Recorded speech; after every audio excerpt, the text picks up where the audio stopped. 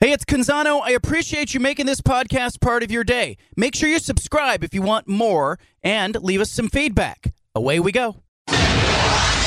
Initialize sequence. Welcome to The Baldcast, a production of John Canzano's Bald-Faced Truth.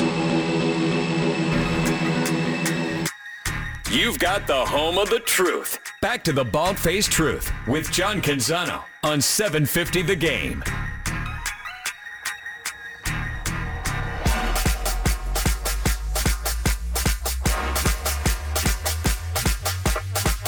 Our next guest covers recruiting nationally for 24/7 Sports. He's on the go. Joining us live via satellite, Brandon Huffman, 24/7 Sports. Where are you today, man?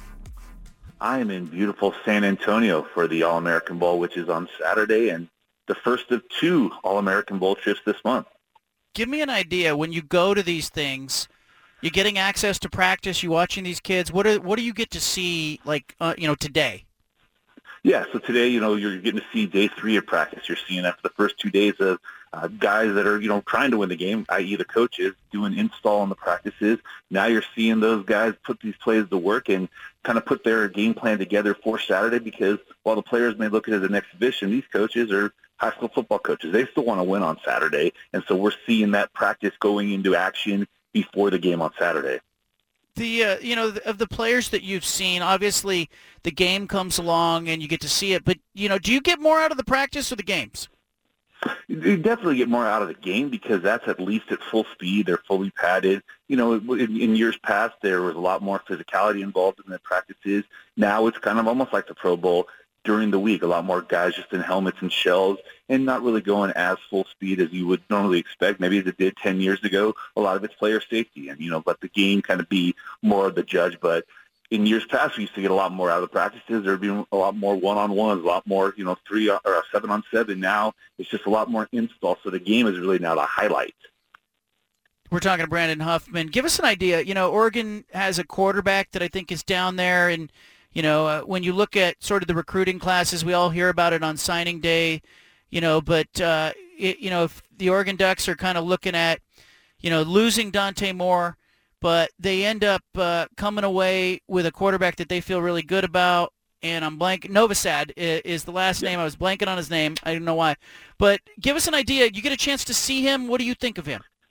Yeah, I've actually gotten to see him each of the last 3 days. I've been watching the West practice, and, he's got an arm. He can absolutely spin the ball.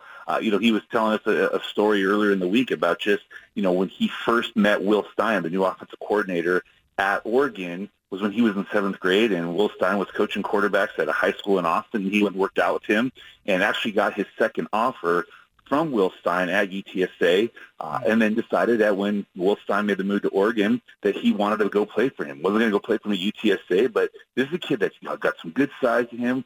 We actually talked about Bo Nix. He said that he's really excited to spend a year working under Bo Nix and learning from Bo Nix and kind of, as he hopes, being taken under his wing so that he can develop under him and, not be thrown into the fire right away in 2023, but be ready in 2024. And he's eager to spend some time. And you don't hear a lot of quarterbacks like that. They want to play right away. He said, I'm still going to go in and compete, but I understand this is Bo Nix's offense, and I want to learn as much from him as I can.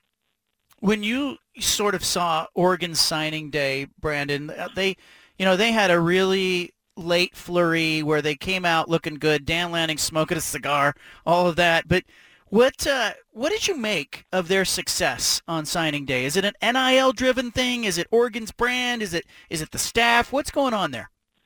No, because even before NIL was a factor in recruiting, Oregon has always been that school that did close with the flurry. I think, maybe a year ago with the departure of Mario Cristobal, kind of the late hiring of Dan Lanning, prior to signing day being just a few days away, maybe that was a little bit more of a quiet time, but then they get a guy like Josh Connolly, the number 1 tackle in the country, a couple months later. But we're used to seeing Oregon close really well. They're not a school that, puts all their eggs in the basket at the beginning of the recruiting cycle. They know when they're going toe-to-toe with a lot of national recruits and it gets a lot of national programs, they're going to have to play the long game. They're going to have to play until February, or they're going to have to play until December. And I think Oregon did a really good job of staying in a lot of key recruitments, and then it came to fruition on signing day, and I think they closed with a flurry. And, they still may not be done. Nicholas Harbor, who's one of the top freak athletes in the country, Roger Pleasant, another elite cornerback. Both guys are track and field guys. So Oregon's still in the mix for both those, and they're going to wait until February, so they may not even be done yet. You know, we always talk about coaching, and we look at X's and O's, but you live in this recruiting world. As you look at the Pac-12 conference, just the staffs in general, some places probably are more conducive to, having more success with recruiting. I'm sure if you put a great recruiter in a great situation like USC or Oregon or somewhere else, they're going to have success. But what did you see by and large across the conference on that early signing period? Surprisingly, it's been interesting because you have the schools that you expect to recruit well, the USCs, the Oregons. You have Washington, which historically had recruited well, other than the transition year under Jimmy Lake. You had Chip Kelly, showing like he did at Oregon, where he could go out and get a top player in the country, even though the class may not have been big at large. But now we're starting to see Utah really start to establish themselves as a top 20, top 25 recruiting program. Instead of being the school that develops and evaluates the guys really well and maybe being in the 40th and 50th range, now they're benefiting from back-to-back Pac-12 championships, and they ended up with the top 25 class. We're seeing Oregon State, who relied so heavily on JUCOs, so heavily on the transfer portal early on in Jonathan Smith's career, now only getting maybe one or two guys from the JC ranks, getting a couple guys out of the portal, but now realizing that this is his program, this is his team, this is the guys that he's developed, and not relying so much on immediate help, and now being able to bring some guys in to develop them, and then maybe be a little bit more picky and choosy. And then the surprising part is, with one of the best classes I've seen come from the Bay Area in maybe a decade, Cal finished dead last in the Pac-12, and that's a little bit weird. We're not used to seeing Cal have that much disappointment in the recruiting, but this year was a tough year for Cal recruiting-wise. What can Cal and Stanford do to keep pace in the conference? Well, even today, Cal got a commitment from J.T. Byrne, who's a former tight end at Oregon State. He's from Northern California. Cal's going to have to play the portal game hard because they're losing guys to the portal. J. Michael Sturdivant has been the best recruit that Justin Wilcox ever signed. Very productive his first 2 years, but he goes into the portal yesterday.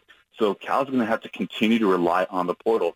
Stanford needs to get into modern times. The reality is that they've only gotten one, before this year, they've only gotten one player from the portal ever. And he actually walked onto the program, got into grad school on his own. But Stanford has got to be a school that's going to be willing to get into the portal game. They've got endowment money that is going to last them a lifetime. They have the potential to use it for NIL, but I don't know that Stanford is choosing to. So they're going to have to get modern with NIL, and they're going to have to get modern with allowing the transfer portal to help them. Otherwise, they're going to keep losing 16 to 20 guys every year and not be able to backfill those spots. Oregon State brings in DJ Uiagalelei, and Oregon gets Mateo. We've talked a lot about those two guys. Can you talk about DJ just a little bit and what you think he will do and how he fits with Jonathan Smith at Oregon State? I think it's a great match. I think Jonathan Smith is kind of a quarterback whisperer, if you will.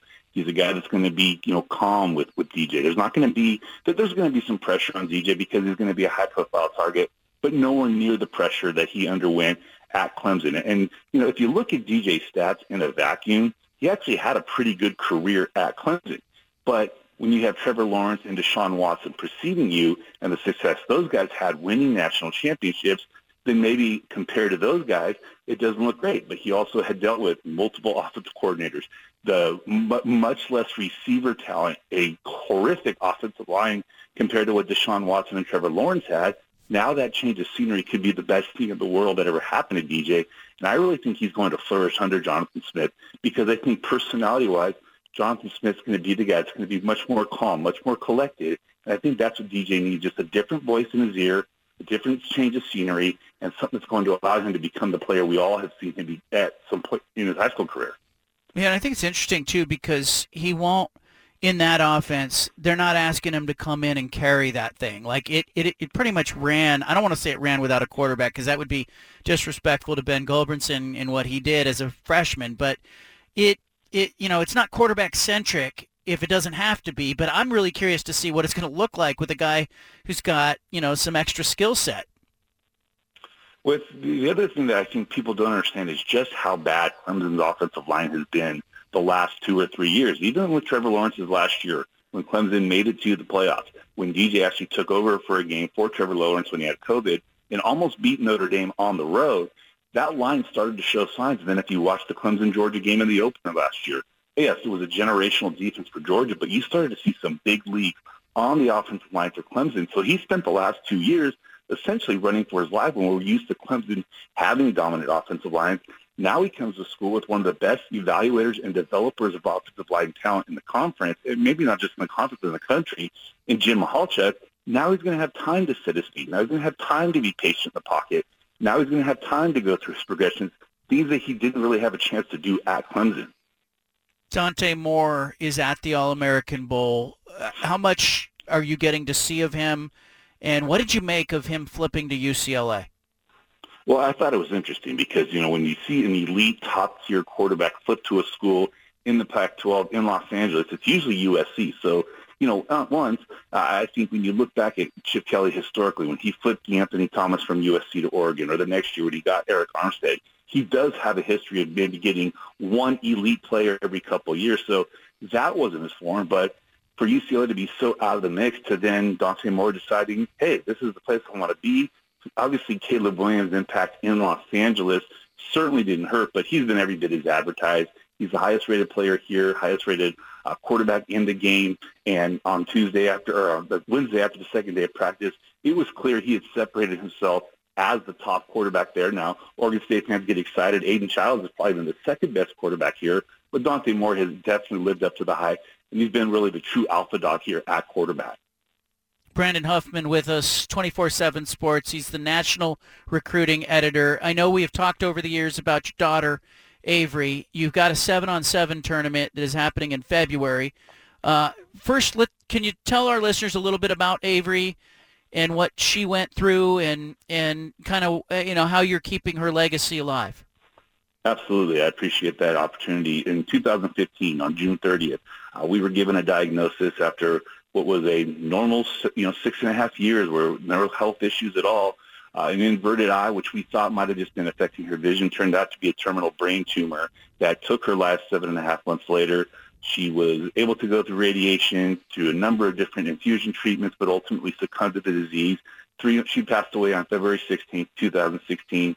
By the end of June, we had established the Avery Huffman DIPG Foundation. In just under 7 years, we've raised nearly $1 million for research for doctors around the world. Over 30 hospitals around the world have been able to benefit in different projects based on her tumor that we donated to research, but also the funds that we've raised for hospitals to be able to do this research in. We're seeing a big impact and a big difference in the treatment plans for children that are going through brain cancer, including at Seattle Children's Hospital, which is one of the places where we donated her tumor to. And so we're able to see the action being put into works, and now these kids are able to have an extended life and more treatment opportunities that she didn't get when she was diagnosed. So even though she wasn't here to maybe get the end result we were hoping for of finding a cure, we're now seeing doctors being able to do many things that could allow other families that if they ever are given this diagnosis, they have better options and longer-lasting treatment plans. Brandon, I appreciate you. You're a normal, you're a dad. You're a regular person, and you happen to do this sports job. But I'm on the website right now, and I'm going to encourage our listeners to go there. AveryStrongDIPG.org, the Avery Huffman DIPG Foundation. You can make a donation there. You can find out a little bit about Avery. I'm telling you, I got glassy eyes right now, Brandon. Every time we talk about this, I have 3 daughters. And, I commend you for the strength that you and your family have in keeping her mission alive and continuing to do stuff. I know the event, it's a 7-on-7 event, and it's going to raise some money. But if people just want to make a donation, you can go to AveryStrongDIPG.org to make a donation. You can do it now, do it during the break. Brandon, I appreciate you joining us as you do often, and keep up the good work. Thanks so much, Don. Thanks for letting me share about Avery. I appreciate that so much. You bet. I'd rather talk about that than football anytime. Brandon Huffman, thank you, man. Good stuff. Look, I'm literally on the website right now. I'm going to make a donation during the commercial break. And, I didn't plan on doing this. I didn't plan on, but I've known I've known Brandon from a distance for many, many years. And we've brought him on the show over the years. And I know when he talked about Avery just a couple of years ago, You could tell. You could tell when he's talking about a prospect and a player, and then we start talking about his daughter. And I would challenge you to go to that website, and I would challenge you to look at her photograph and not be moved just by seeing that little girl and that smile, and to think about the loss that family suffered and the legacy that they're trying to create in helping other people. Again, it's Avery Strong, DIPG.org. That's the website. Check it out. We'll be back. We interrupt this broadcast with a special announcement from the Bald Face. Hey, sorry to interrupt the podcast, but if you want to listen to more of the Bald Face Truth Radio Show, including more of this segment that you're listening to, make sure you subscribe on SoundCloud and iTunes to the Bald Face Truth Radio Show. Thanks for listening.